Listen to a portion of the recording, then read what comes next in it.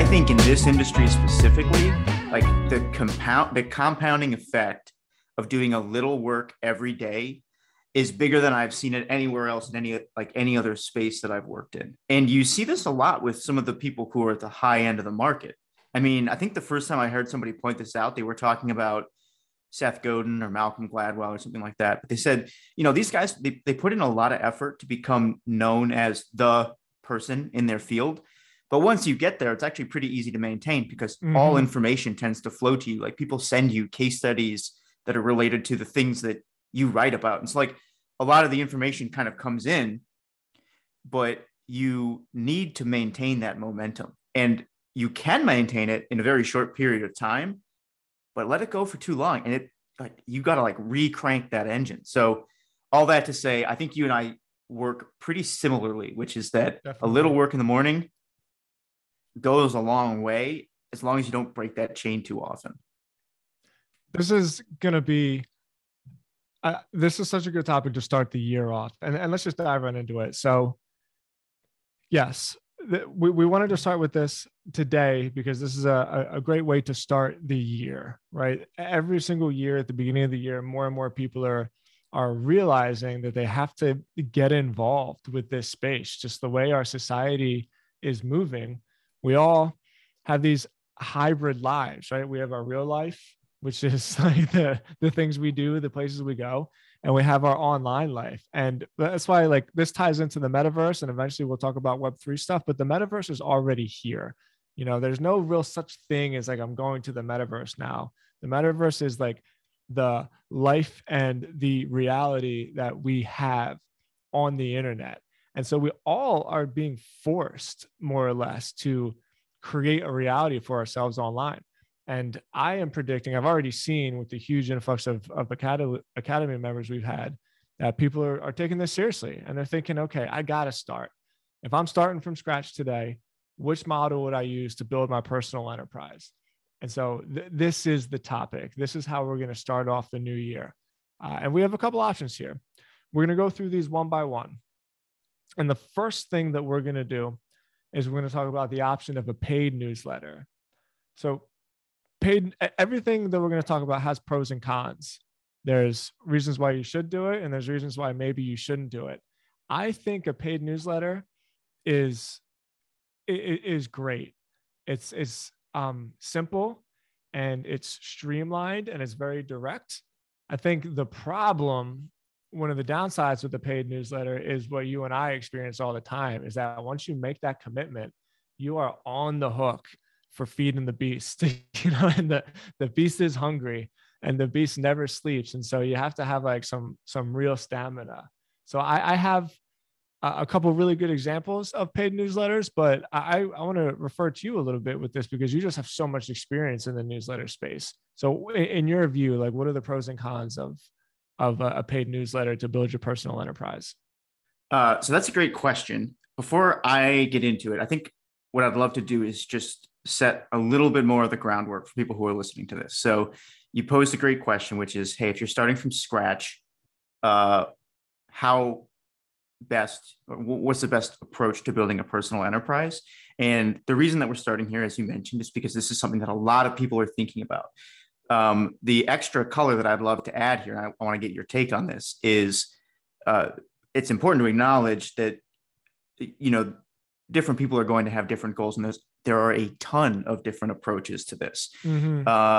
So before we go too much further, could we color in some of the lines for who is going to benefit the most from this conversation? What specifically,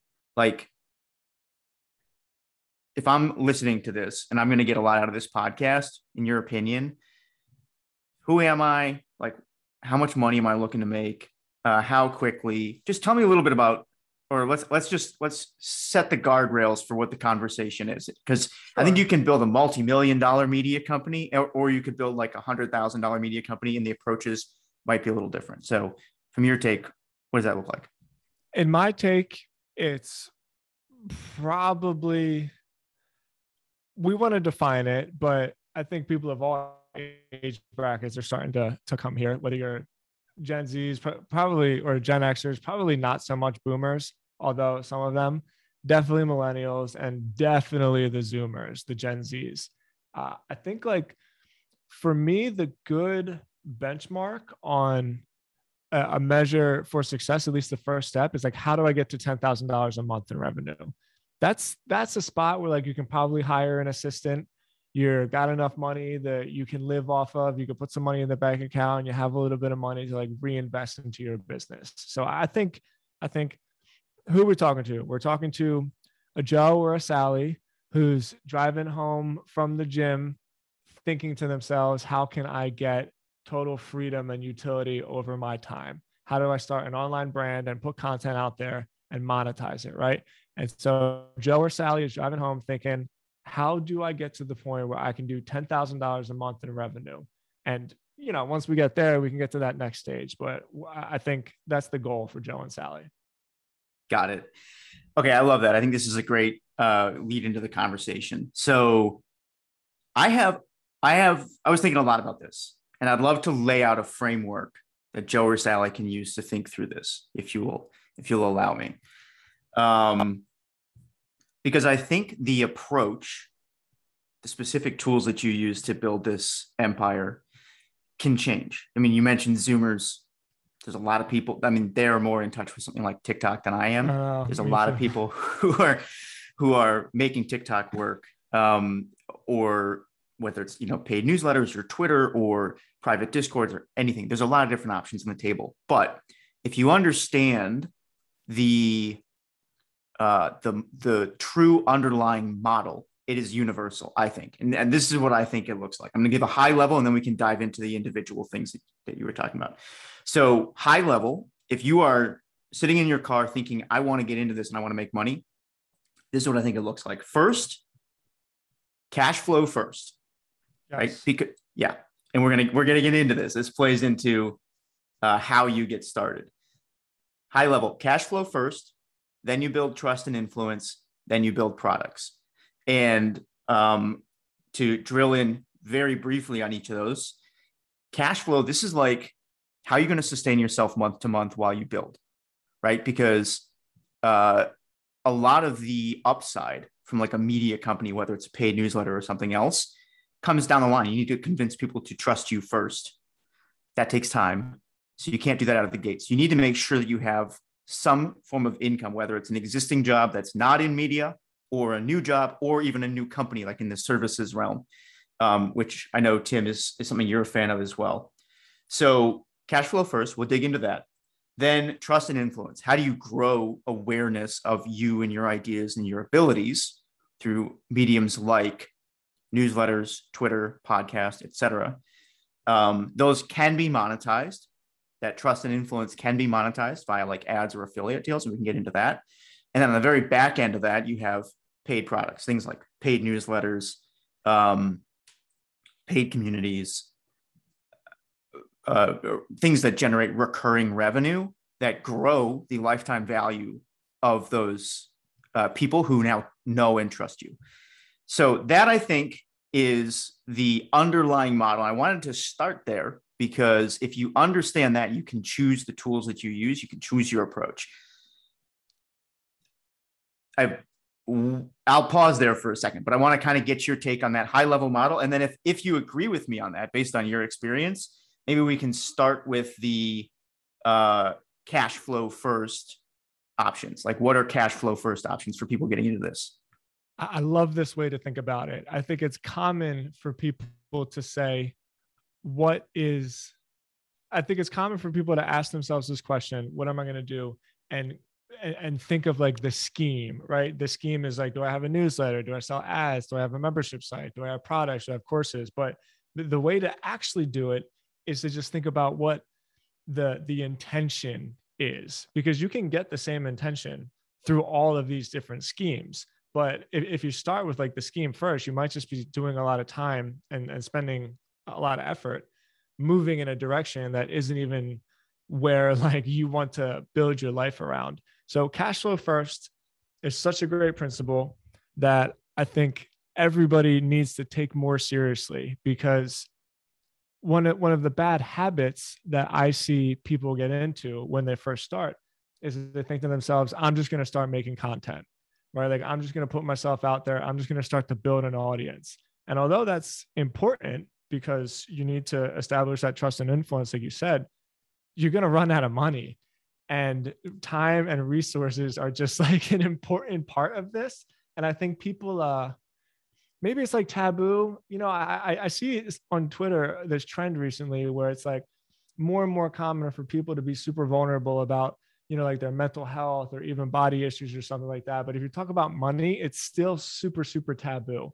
And I think that is detrimental. And I think it gets in the way to a lot of people's success, because the first thing you need to do is think about money. Like the first thing you need to do is like, okay, how do I take this idea and how do I get some cash? And until you figure that out, the scheme is a little bit irrelevant, because you can figure all that out later. But without resources, without cash flow, like you're going to starve, both like metaphorically and literally. So yes, cash flow first. I love it. That's a fascinating way of putting it. And I hadn't thought about that before, but you're right. There are a lot of things that have kind of become de-tabooified. I'm going to make that a word now. But money is not one of them yet. So when it comes to cash flow first, if this is step one, and we both agree on this, I was thinking about it some more, and I'm thinking to myself, well, what are the possible paths, right? Yeah. And I know here's what I came up with. I came up with basically two. So from a strictly cash flow perspective, you basically have two options. You can start a business or you can get a job, right? Like those are both paths to cash flow. And when it comes to the business, actually, I think both of them are probably more similar than they are different. But when it comes to starting a business, you are probably going to be in the services industry. And Tim, I know this is something that you're a big fan of, so I'll probably let you take the lead on this. But the reason why I think it's going to be a services business is because services are very easy to turn into money quickly, right? Like people need things done. If you're willing to do them, it's easy to get people to pay you. I guess that's important. I'm going to pause there and let you talk about this, because this is, I think, something that you're a little bit closer to than me. But if you're looking for cash flow fast, you have two options: job or service business. What's your take on that? Yeah, there's my take is absolutely the fastest path to building a sustainable revenue stream is services. And it's not like sexy, I guess is the way to say it, because so much of this online entrepreneurship community loves this idea of leverage and scalability and like 10xing or 100xing your time. But what we forget is that reputation is like an actual marketing asset, I like to think of it, that has measurable value. And the best way to build your reputation in the very beginning while also sustaining a business is by selling your time, is by doing services, is by doing really, really good work. And so freelancing is the place that I think everybody should start. Sure, there's disadvantages to it. You have to be patient. Like sometimes you got to deal with clients. It's not necessarily the most scalable thing.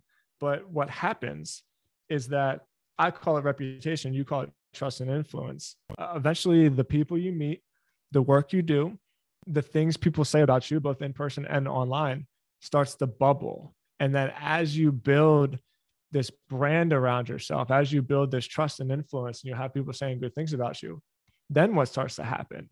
Then all of a sudden you got people signing up for your email list. Then all of a sudden you got people saying, hey, I got this new idea. Maybe you could exchange your services for like a piece of the company, as opposed to just getting paid on a retainer.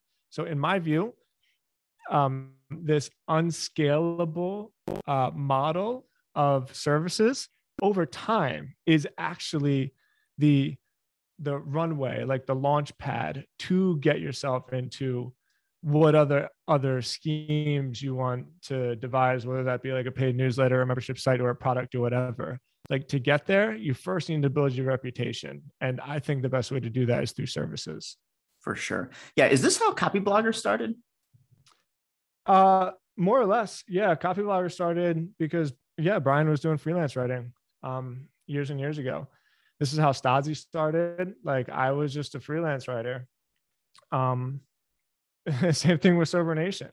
Like, I was just writing for, like, everything that I've ever done started on a one-to-one level of me, like, meeting people, getting clients, doing good work, building relationships, building reputation, and then those people like following me because they thought that I had something of value to say.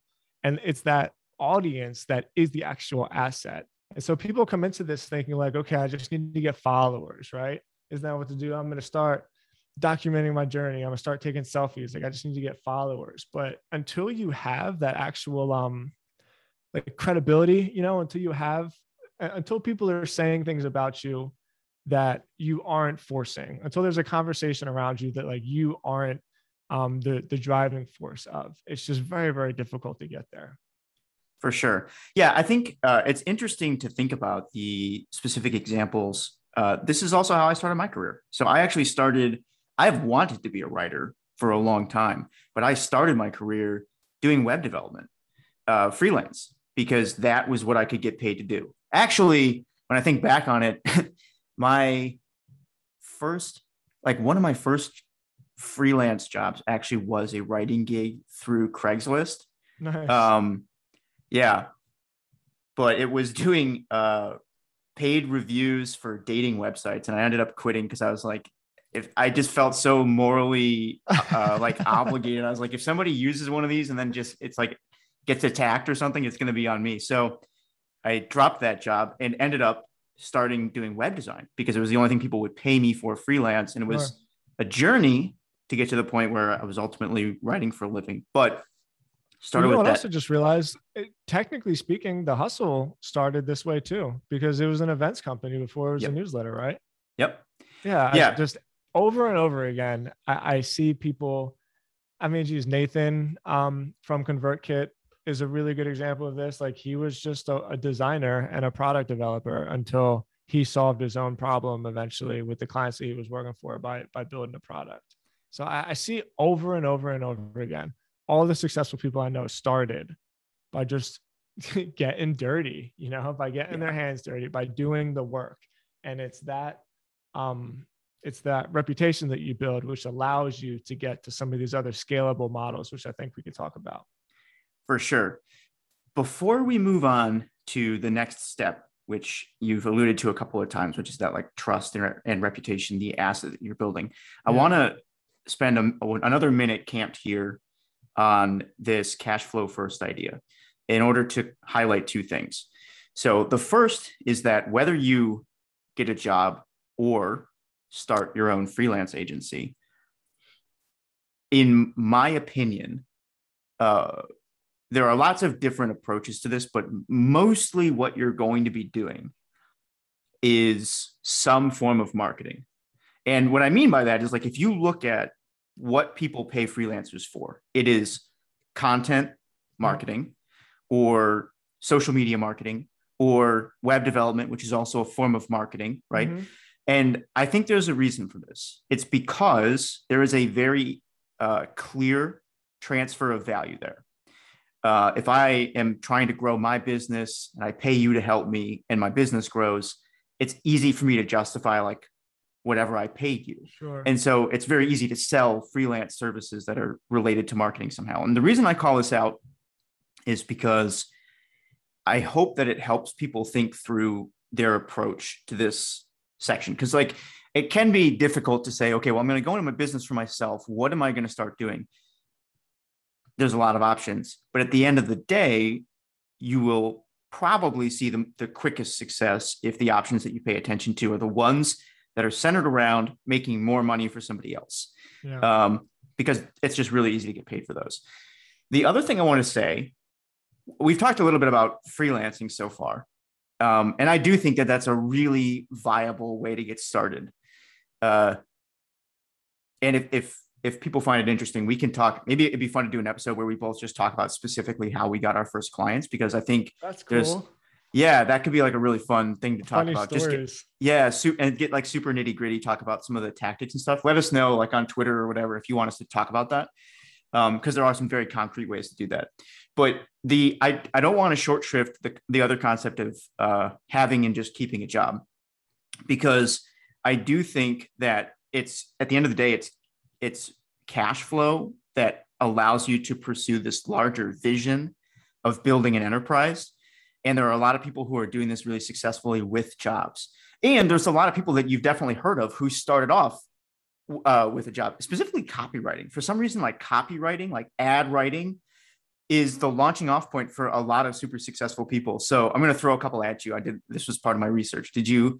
And I'll see, you've probably heard of some of these. So Stephen Pressfield, right? He wrote a book called The War of Art, probably the most famous example, at least in our world, of somebody who was a copywriter and then became a writer. And for anybody who hasn't heard, his book, The War of Art, fantastic. And then the other one is Nobody Wants to Read Your Shit, also a great book on writing. But here's some that you may not have known. So F. Scott Fitzgerald, the guy who wrote Gatsby. He was a copywriter? He started off as a copywriter to make money to support his art. I mean, this is a very common thing. These two examples, let me cut you off real quick. These two examples, in both cases, the very last page of The War of Art, when he talks about like getting a relationship with your muse, completely floored me. When I read that very last page, I had to grab my wife and like read it out loud to her. Be like, just listen to this. And same thing with The Great Gatsby. There was a page where you find out, was her name Misty, Mandy, Daisy, where you find out that Daisy is actually in love with Gatsby, where they're all sitting around and she says, "You always look so cool," because remember, it was so hot and he was the only one in a suit that wasn't sweating. I was like, oh my God. So it's so crazy those two started as copywriters, because in both of those examples, I specifically remembering reading some of their work and just being floored in my tracks and just like stopping and having to take a moment. So totally. Please continue. I just needed to say that. Totally. No, and I think there's a reason for that. I'll get into it in a second, but I'll just get into it now. I think the reason that, and there's a bunch of them, I got a couple other examples that might surprise you, but I think the reason that so many people who start in copywriting end up being successful either as writers or in business is because of the mechanics of copywriting. Not only are you forced to like improve your writing and understand what grabs and holds attention, but you also learn like what drives people to buy. And so you're in a really good position to start a business after that, because you understand that transfer of value and like what captures people's attention. So a couple others, Max Perkins, he's the editor who discovered Fitzgerald and Hemingway and a bunch of other people. Those were all under like Max Perkins' pen early on. Hugh Hefner, did you know he started off? Yeah, he was a copy. He was an ad guy. He wrote ads, and then he quit that job to start Playboy. And I don't know if anybody's seen it, but there's like I don't know, maybe 5 or 7 part docudrama series. I think it's on Amazon. And I might have the title wrong, but I think it's called American Playboy, about the history of that magazine. And it's really good. I never knew how influential Playboy was in the media world, because, you know, I was born in the 90s. So it's like, it was always just a joke, like, oh, I read Playboy for the articles, right? Yeah. That was always the joke. Yeah. But it turns out they're on the cutting edge of every media revolution that came at the time. Like, they were one of the first ones into television. Hef was one of the first people to run, oh my God, I'm blanking on his name now, Malcolm X, like Malcolm X's writing, and the last published words of Martin Luther King Jr. ran in Playboy. And like, until the day he died, Steve Jobs said that the best interview he ever did was Playboy, because they completely reinvented the way that they sent their journalists to go do interviews. So that's a tangent, but the idea is all these people started as ad writers. And last thing I'll say about this, it wasn't just dudes. So here are a couple super famous women. If you haven't heard of their name, I mean, might not be surprised, but you've definitely been influenced by their work. So have you heard of Helen Lansdowne Resor? No. Okay. So this is crazy. She started off as an ad writer, I think at J. Walter Thompson, which is an ad agency in New York, and was basically credited as being the best copywriter of her day. She's the person who, like, you know, the saying sex sells? Yeah. This was her work. She literally introduced an ad for soap And kind of the tagline was, the image was, there was a woman and there was a guy kind of like hovered over her, kissing her on the cheek. And the tagline was like skin that's touchable, or skin that you can touch, or something like that. It was the first time anybody had introduced sex into advertising, or at least that's kind of how the story goes. This idea that like women can be sensual and products can be sensual was something that she had created. Massively successful. She ended up becoming like a VP at J. Walter Thompson, and is, again, one of the most influential ad writers and business owners of her time. And then another one is Mary Wells Lawrence. She started off writing ads for Jack Tinker and Partners, which was, I guess they were sort of like hired guns for several different ad agencies. Then at some point, she was denied a promotion. So she stepped out and just built her own ad firms called Wells, Rich and Green. And I'm not super into the ad world, so I don't know a lot of these names. But she was the highest paid ad executive in the entire country back in 1969. And you know, the I Heart New York, like that whole thing came out of her ad agency. Her? Yeah, she also did like Alka-Seltzer, the, what is it? Like Plop Plop Fizz Fizz. Just like unbelievably successful and like business owner, started off as a copywriter. So all that is to say, you do not have to step out on your own immediately. You can build these empires starting with a job. The way to look at it, though, and maybe we'll go through some examples of people later on who are doing a good job of building this entire ladder right now. But the way to think about it is you got to be delivering value, and you're probably going to be looking at like some kind of marketing position in order to do that. Okay, so that's that. Anything else you would say about this early phase of cash flow first? Not too much, other than to reiterate that it's perfectly fine to have a job. Like, I really, really think that's important. I started my first blog, while I was selling medical supplies. And I even still credit a ton of my success to that job, because calling 120 people a day and getting hung up on over and over again, and just learning how to be told no and to keep going is so, so valuable to me. So, no, I just want to hear more, but I do want to stop and like put a stamp on the idea that, like, if you're listening to this and you have a job, please don't quit your job. Like, keep your cash, hustle 2 hours a day on your downtime. Might lose a little bit of sleep. You might have to lose your weekends and spend them at Starbucks instead of getting cocktails with your friends, but like, it'll definitely be worth it. I'm glad you mentioned something there too, related to like getting cocktails with your friends. Because here's one other thing that I think makes this easier, especially if you're going to do some kind of like overlap where you're working a job that might not be related to this industry. Yeah. You're going to try and build this on the side. This is commonly said. There's this concept of like, you're the average of the 5 people you spend the most time with. Yeah. People say it all the time. I think it's kind of hard to internalize, because I heard it for a long time before it ever really kind of impacted me. I always believed it, right? But I never really took action on it. I'm now convinced that it is the most important part of this whole thing. So if you're going to make a play in this field, you will benefit asymmetrically from getting around people who are a couple of steps ahead of you in the process. And this is something that I only really internalized when I got my job at The Hustle. So there were 2 things that kind of played out there. First, I guess to give people the background, for anybody who doesn't know me, I write for a newsletter called The Hustle. We have this product called Trends. It's all about surfacing business ideas that you can capitalize on. And a colleague of mine, Steph Smith, we worked together at our last company. She reached out to me out of the blue because she knew that I was trying to like break into writing, and said, hey, we're hiring people for this particular role. It was an analyst role. And specifically our job is to write about what, like, the next big thing. I was not thrilled with that idea when I first heard it, because I never thought of myself as somebody who was really good at figuring out what the next big thing was. But I decided to take a swing at it anyways. And then 2 things hooked me. So first, I figured out that I was actually pretty good at it. And I think there's an important lesson there. It, by the way. Oh, thank you. But we'll get into that a little bit later, like the lesson there. But the second, like the more important thing, the thing that really reeled me in was the community that this company had built.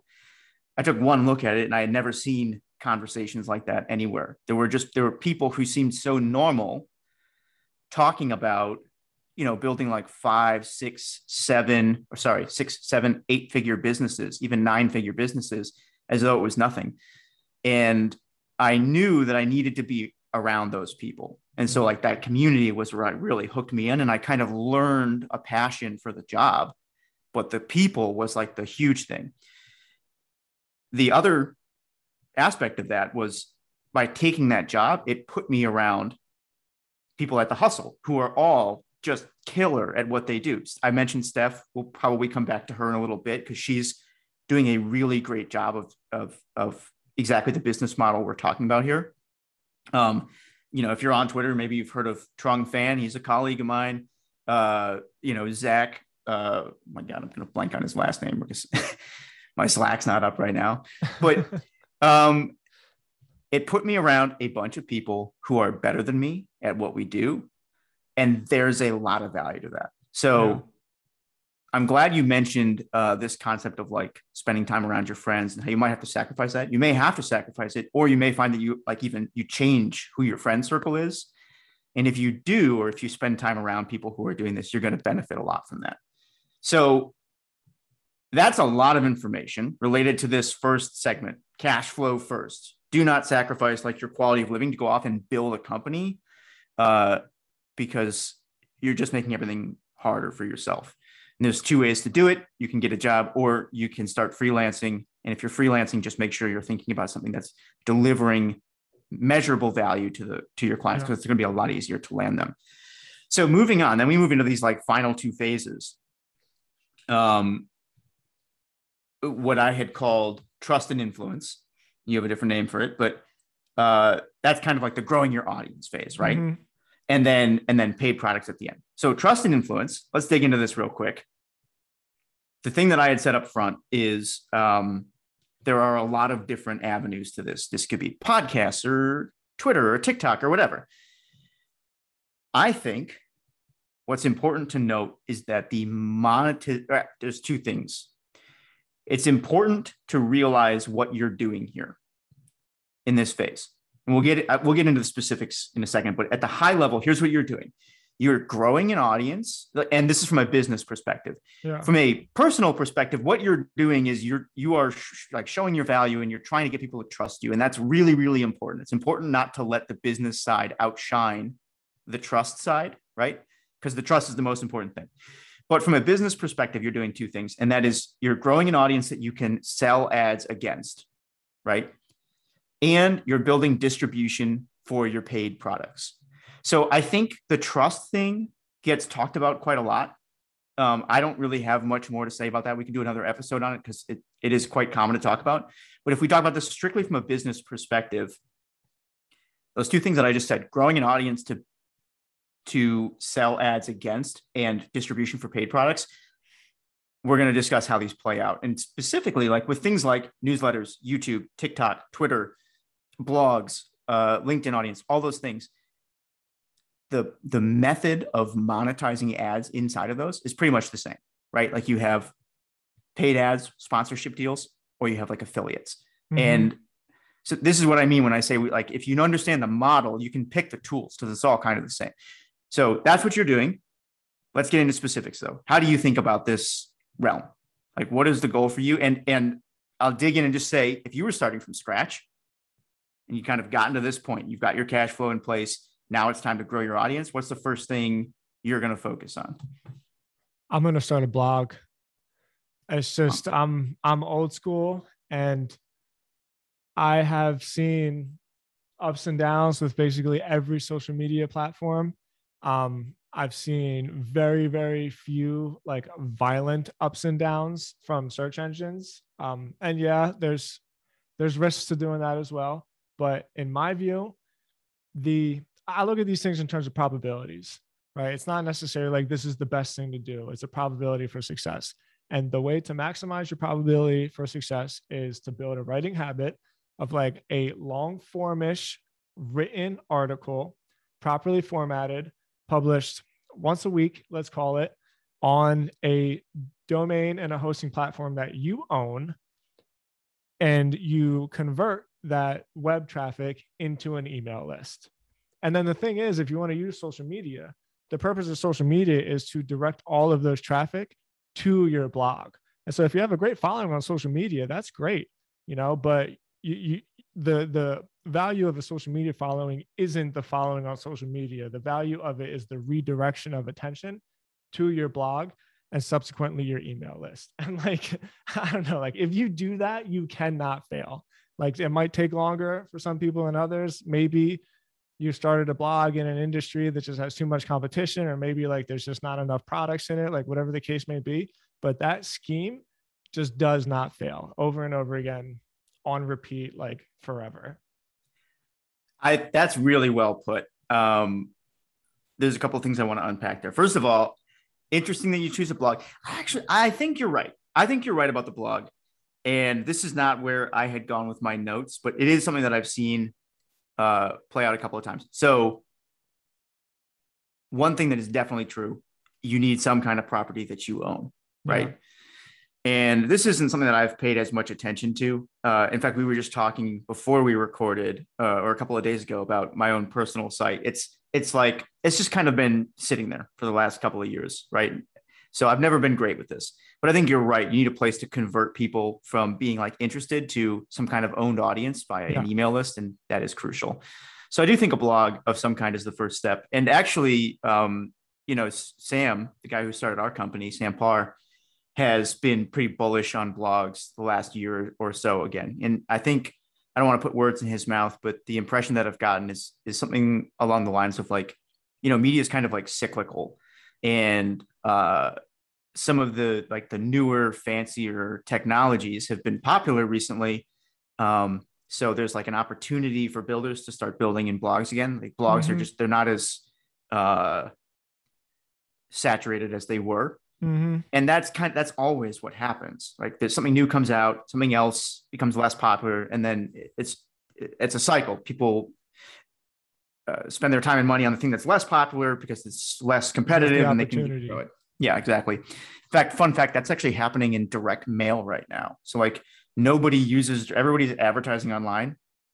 We just did a report recently on how direct mail is actually seeing this interesting surge. Yeah. Wow. So I think you're right about the blog. And I've seen other people back up that play. You mentioned that there are a few different, actually, I can't remember the words you used, but you made me think of this concept of how there's 3 different levers at play when you're building an audience on one of these properties. And they are the size of your audience, how much money they have to spend, and then how engaged they are with you.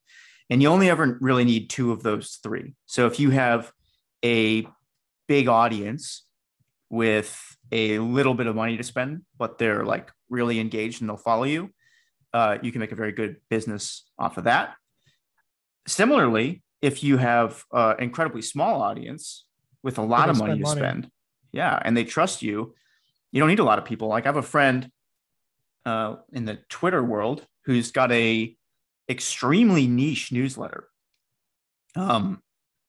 It's for people who own photo booth businesses. There's 1,000 people on it, and he monetizes that at a 6-figure per year. What? Yeah, rate, because he's basically got everybody in the industry, right, who owns a photo booth business on this newsletter list, and they buy stuff.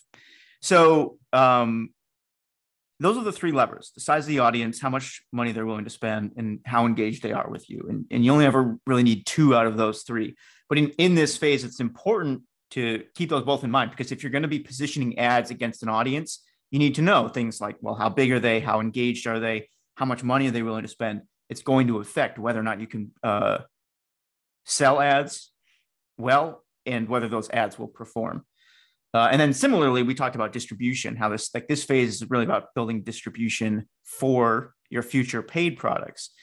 As Tim mentioned, in order distribute a paid product to somebody, you need to like own their contact information. So you can't really be relying on just your Twitter feed. You need to be converting them to like email or something like that. And if you keep those three levers in mind, it's going to help you to determine what kind of paid products you can build down the line. So like, I'm not going to, if my audience doesn't really have a ton of disposable income, I'm not going to create a $5,000 course. Yeah. You know? Yeah.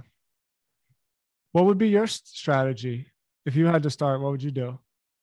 So interesting question. I feel like I'm kind of in this phase, right? Like I've got the cash flow thing. I'm happy at my job. I love what I'm doing. And a big focus for me is currently growing this like level of trust and influence. And so I should fix up my blog first. And I'm going to probably do that and keep it very simple. Like just some kind of, hey, this is who I am. Sign up here if you want to hear stuff from me. But for me, in terms of like sharing information and getting the word out there, there's two formats that I really enjoy.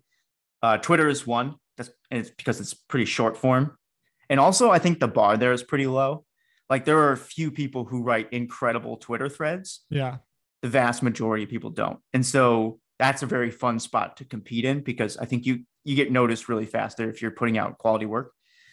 And then audio. I love this. So this is another like format for me. But if it were me just starting over from scratch, now that I've heard you talk through it and I know what I really should do, I would get that blog ready to capture information, but I would be doubling down on Twitter and like whatever it is that I'm supposed to be an expert at, I'd be writing super high quality threads there. And a resource for people to check out if they're interested in this. There's a guy named Alex Garcia. He used to run social media at The Hustle, and now he's doing this. He's building kind of his own media empire. So when he was here, he grew his personal Twitter following from like 4,000 to 40,000 plus in less than 2 months. And he did it by sharing one really high quality thread per day over the course of, I think it was 50 days. And so let me just grab his Twitter handle real fast for people. It's his Twitter handle is Alex Garcia _ATX. Cool guy, does a lot of like marketing based stuff you can check out. And I saw recently he's actually going to create a course related to Twitter growth. So if Twitter is on your like list of things to grow, if that's part of your path, he's definitely one person who knows what he's doing on there. It's really cool and is able to actually teach those lessons to other people. So I learned a lot of what I know from him. Anyways, long story long, I would do Twitter threads in order to grow that influence. I think that's another, you mentioned audio, and I have a lot of thoughts about audio as well, because people think that there's so many podcasts out there right now, but there's actually not. There's only about 2 million podcasts, and a very, very small amount of them get any kind of like significant downloads. And the vast majority of podcasts start and then stop. I think it's before like 40 episodes or something. The thing that is cool about podcasts, and there's some really cool data about this, is somehow the relationship that we form with each other by listening to their voice like doubles down on the trust, because we feel like we get to know them a little bit. You know, like I feel like, what's a podcast I listen to? There's an MMA podcast, a guy named Brendan Schaub, because I like martial arts. I've been into martial arts my whole life. And if I were to see Brendan Schaub on the street, like I generally feel like I should just go up to him and be like, oh, hey man, like I've been listening to you a long time. Like I heard that you were doing this and you were doing that, because like I got to know them through their voice. And a guy named Pat Flynn from Smart Passive Income, he's got a lot of stuff about this, which I think is really cool.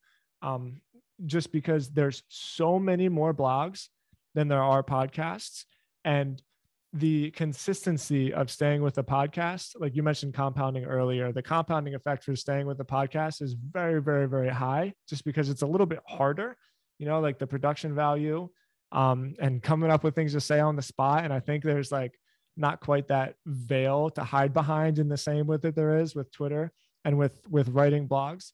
I think those things make it difficult for people to stay really consistent with podcasts over a long period of time. And the very few that do see really, really, really good results from it. So yeah, I guess after listening to you, Twitter Threads is cool. I think if you're going to do social media, doubling down on Twitter is the best way to do it, which is basically what I do. But if I personally had to choose a number two, I would do a podcast. I just think that the long-term value of it is so much greater than everything other than an email list. Do you ever worry about your face or voice being used in like deepfakes because there's so much audio of you out there? I mean, the way I think about it is kind of like people stealing my writing. You know, it's like if somebody's actually deep faking me, then that's probably the least of my problems. You know what I mean? Like if I made it to the point where I'm being deep faked, then it's probably just not that big a deal in general. That's interesting. Yeah, I that does cross my mind. But I like what you're saying about the value of a podcast, and it's interesting that you bring this up now. I was just listening to the My First Million podcast the other day, which it's one that Sam runs, and like there's a lot of people here that are involved in it. So it's on my repeat list. And Sean was saying something similar. He said, yeah, it's like a podcast, like the hardest thing he's ever had to grow. Or I think maybe Sam said like a podcast is the hardest thing I've ever had to grow, but the stickiness is like just way higher. Yeah. So it's like so much harder for whatever reason to convince people to download and try your podcast. But once they do, and like to your point, once they feel like they get to know you, they stick around like a lot longer. Yeah. For anybody who's interested in some preliminary data on this, especially related to like the 30 or 40 episode mark that you mentioned, it's interesting that you mentioned that because Steph just said the other day, she's growing a podcast and it's called the Shit You Don't Learn in School podcast. And they're, I think, just over episode 50. And like what they saw was for the first 30 episodes, they got about 200 downloads per episode. By episode 30, they were getting like 200-ish. By episode 40, they broke 1,000 downloads per episode. And then by episode 50, they just broke 10,000 downloads for the month. And they had their first 1,000 download day.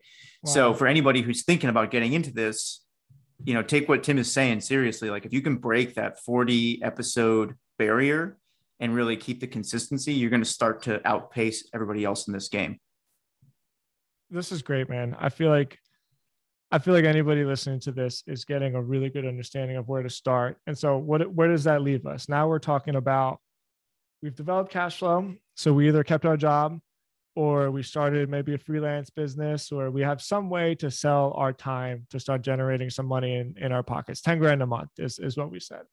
We've developed our trust and influence. So if it were up to me, you'd start a blog, leverage that blog to gain an email list, potentially create a good Twitter following.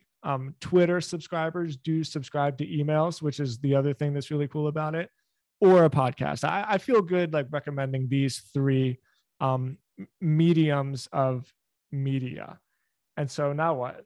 Now I guess we're at the stage that I thought we were going to be starting at, which is like, which of these monetization methods makes the most sense? I'm going to stop here because I just have so many pros and cons to both of them because I've experimented so much in all of these different ways to make money online. And I know that you're like the data research nerd. So I feel like you probably have some kind of insight on like, this is the best place to go. Yeah. So let me start again with principles. Yeah. Because I think if you understand the principles, you can choose your own path. Yeah. So that's a good line. I got to write that down. I think, as we mentioned, you can monetize inside of that trust and influence phase, right? By basically you're serving ads. Yeah. The difficulty with ads, though, is that they're sort of a flash in the pan, right? So if you're selling ads or doing sponsorships, if you sell $100,000 worth of ads this year, next year, you have to go and do that all over again, more if you want to grow. And that's where where I think this third phase really comes in handy, is creating repeatable, scalable income. Yep. That's really what the target is here. And so again, there's going to be a lot of different paths, whether it's a paid community or a paid newsletter or something like a course. but the end goal is recurring revenue that can scale without scaling your costs, right? So that's what we're really trying to do here. Now, as for, I thought about I think you laid out 3 examples there. So courses, paid newsletters, paid communities. I'll say 2 things about these. First, there's a lot of overlap here, right? Because very often you'll get a course that has a community with it, or a paid newsletter that offers courses. That has like a login wall and like is kind of a membership. Yeah. And so for that reason, I think it's kind of helpful to think about these as falling into 2 different buckets. And this is kind of straight out of the media world. So in the media world, what you have are called front-end products and back-end products. They're both paid, but the big difference is how expensive they are and how specific they are. And so front-end product will typically be somewhere between like $5 and $10 a month. That's right within the range of what you would consider to be like an impulse buy. So $50 to $100, somebody's not going to think super hard about buying that. And $50 to $100 a year, right? So that's a front end, and it's typically a little bit more broad. A back end would start anywhere from like $500 to $700 per year and go all the way up. I mean, you can have things that are $5,000, $10,000, $15,000 a year, depending on what it is you're selling. And so if you think about your options as falling into those 2 buckets, you can see how each of these could fall into. You could have an inexpensive class, you could have a super expensive class, you could have an inexpensive newsletter or a super expensive newsletter. The difference is going to be how much value you're delivering in order to make sure people feel like they're getting what they're paying for, right? So Trends, which is the newsletter that I write for, would be considered, it's not really priced like one, but it would be considered like a front end product, right? Sure. It's a couple $100. And like our job is to give you business ideas. And even one step before that, that would mean that the hustle is basically like the distribution mechanism. So even though you're leveraging it for ads, still what you're doing is you're building the distribution, because without the hustle, you couldn't sell Trends. So 100%. You have a distribution mechanism, a front end product, which in your case is Trends. Yep. And then potentially you have back end products. And like we experimented with some different ideas. This has changed a little bit because we got acquired by a large publicly traded company. And so the need for like a back end product specifically related to Trends changed. But yes, if we were still just a media company, then you would build something on the back end of Trends that you would sell Trends members that would take the value up to the next level. So a great example to look at for this is James Altucher. He does, I think, 2 front end newsletters that are like, $100 to $200 a year. But then he's got 3 or more back end newsletters that are very specific, different like trading algorithms that he writes about. And I think they're $5,000 or more a year. And the logic there for anybody who buys them is, well, one good trade will get me far more than the $5,000 I spend on this. Yeah. That's the logic that you're playing with when you're playing with these paid products. How much value is somebody going to get out of them? And you just kind of need to make sure that is set up to make it like a no-brainer. But it can be any of these forms as long as it works for the audience that you've built. And the last thing that I'll say related to this is it's easy to mess this up if you are not in touch with the audience that you've grown. And we talked about this, I think, in our last episode where we talked about, really like famous people with large Instagram followings who aren't selling books, right? Like Justin Timberlake's book has sold, I forget the number. It's less than $100,000 worth of the book though, or less than 100,000 copies. It's a small number given the enormous community they built.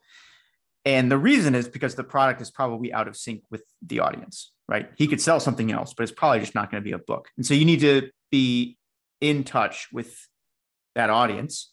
How big are they? How engaged are they? How much money are they willing to spend? What do they want from you in order to decide which of these product paths to go down?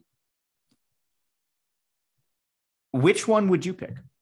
If you were starting from scratch, you got your Twitter distribution or your blog and your social media, your podcast. Now it's time to monetize on the back end.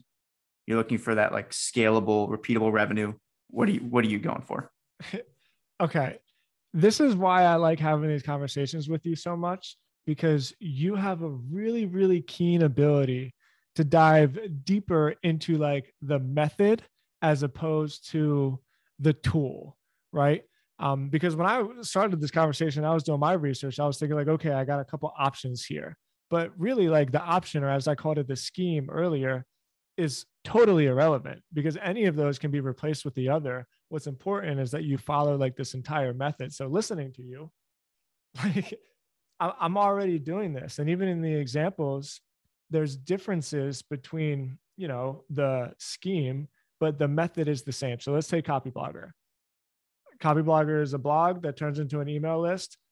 We sell affiliate deals. I promote the digital commerce agency through the email list. It monetizes within its own, but for the most part, it's a distribution channel. The distribution channel sells our front end product, which is the Copyblogger Academy. Like you said, it's not priced like one, but it really is a front end membership. It's $49 a month. And great. Our back end product, we are actually launching on April 1st, which is a certification program. And it is an in-depth course and membership. And like we're attaching a job board to it as well, because we figure like if you get certified, you get certified because you want to get more work. You know, like you don't actually want the certification, you want more business. And so along with the certification, there's going to be a job board. And so, you know, that's expensive. We haven't quite priced it yet, but I think it's going to be $2,500-$3,000, right? So like I'm following the same exact scheme. And even if I think about Stodzy, so Stodzy is an agency, but the method is exactly the same. We have an email list. A ton of our clients come through the emails. I can't tell you how many leads I get. It was like, hey man, I've been reading your emails, you know? So like the distribution channel, and then in a way, the services that we provide is the front end product. Like I know we're talking about semantics here, right? But it's basically like the entry point to doing business with us. But on the back end, we're actually building a piece of software that is very, very expensive, but very, very useful, because in healthcare, one of the problems with running a healthcare business is that you don't actually get paid in cash. You get paid in insurance claims, right? And there's like a ton of paperwork, and insurance companies do everything they can not to pay you. So we're like developing a pretty expensive product to help with this, but it's expensive, but the value is totally there because you fix some of these things. All of a sudden you're making another like 40 grand a month in revenue, right? So what did I give to you? I gave to you like a media company that sells digital products, and I gave to you like a service business that sells its time in exchange for money. But both of those things followed this same exact method, which is distribution, front end, back end. I'm way too hype right now. This is like, this is too cool. I love it. Good. I mean, I'm glad to hear that this feels like it resonates as a kind of like a universal model. Yeah. It's funny that you mentioned this, because I was just talking to my dad about this this morning. Not this particular model, but we were talking about why is it that like every company seems to end up becoming a finance company? Like it seems like there's this gravitational pull in business where things start like way out here on the margins, and then they trickle down towards more and more viable business models until like the beating heart of business is finance, right? Yeah. Like, and then everything just becomes a bank at some point. I don't know if you know this. I was just reading an article the other day. Did you know that airlines don't make any money on passengers anymore? Nope. Airlines, yeah, they lose like 18 cents for every passenger that they fly, but through their points and rewards programs and stuff like that, that's where all their profit comes from, and a huge part of their like valuation as a company. So airlines have effectively become banks that happen to fly people across the country. Crazy. Yeah. So anyways, I think if you or anybody else looks at different companies or creators in this space, now that they kind of have this model framework that we've talked about here, you probably see it more and more. It's one of those things, it's like once you see it, you can't unsee it. Sure. And we can talk about a couple other examples of like smaller creators. I mean, you have tons of examples in your research doc here of like, so Pomp's a great example of somebody who's killing it at this, right? He's even gone beyond what we've talked about to include things like job boards, which you mentioned, which is another great way of monetizing once you have some kind of active audience. Substack as a company, facilitates this, right? You can have free newsletters, you can have paid newsletters, and there's a lot of people building on Substack. Seedtable, I've never heard of, but I'd be curious to know. It sounds like do you think they're probably using something similar? Yeah, Similar you model? would actually really like Gons. He's a buddy of mine. He basically built The Hustle, but for Europe. Oh, cool. Yeah, it's a weekly newsletter just all about new business, tech, and investment trends, but in Europe. Like, so that's awesome. London is more or less like the Silicon Valley of Europe. So he's really fun to read. But yeah, he's got the same thing. He's got a front end product, and then he's got like a consulting firm on the back end of it for high end deals. That's awesome. I'm gonna check his out. I have maybe two others that I think these are people that I think people should check out if they want an example of like how one person does this. Because actually, this is worth calling out too. I think some people have like I've benefited asymmetrically from a media company that involves a lot of people. Like there's a lot of people at The Hustle. I'm just one person in a large machine that is making this work. But there are some people who are doing versions of this on their own. So like I've mentioned Steph before. She's interesting because for cash flow, she's like kind of always had a job. So she was like a team leader at our last company. She's, I think, a director of marketing at HubSpot or VP. I'm not sure what her precise title is, but basically she's got the job for the cash flow, building her audience on Twitter and via a podcast and her blog, all of which are like really successful. And then she's got two products. They would probably be considered front-end products at this point, since they're somewhere in like the hundreds of dollars range, I think like 50 to $100. And they're kind of like courses. So, and she's been open about this. Those courses have generated more than six figures in their first 12 months of existence. So she's a really interesting example. People should definitely check out. She's Steph Smith IO, I think, on Twitter. She did a masterclass for me in the Copy Blogger Academy. Oh, no way. Okay. Yeah. She was, that must've been awesome. Cause she's also just a very interesting thinker, great person to have on. Yeah. Every time I listen to her, I always think like, what is your IQ? It's gotta be like 140 or something. Like you know? Yeah, it's definitely got to be high. Have you ever heard of Justin Welsh? No. He's kind of making the rounds on Twitter too. So I haven't met him yet, but he's good at tweeting. I'll just grab his Twitter handle for anybody who's listening. So let's see. It's at Justin Sass, SAAS, because he does like SaaS consulting. He's a super interesting guy though. So here, listen to this. He ex like tech executive, right? So big paycheck there. I guess his story was that he burned out at some point a couple of years ago. So him and his wife sold their place in SF and they moved, I think to your neck of the woods. I think they're in Nashville. And he's grown a series of one-man businesses to about $1.3 million in revenue over the last couple of years. So here's how he did it. First, advising. He advises SaaS founders. Specifically, the model he uses, it's a retainer model, $4,000 a month, 90-day retainer. So if anybody's thinking about getting into something similar, that's one that he's made work. Then in order to get that going, he started writing on LinkedIn. And people started writing on LinkedIn about his experience leading sales teams at other companies, right? So something that he already knew. People started reaching out to him and asking him to consult. Literally, like this is exactly the model that we're talking about. Continue to grow his LinkedIn audience. By the way, we talked about monetizing against that influence. Mm-hmm. That LinkedIn audience has driven, I believe he wrote more than $1.1 million in business.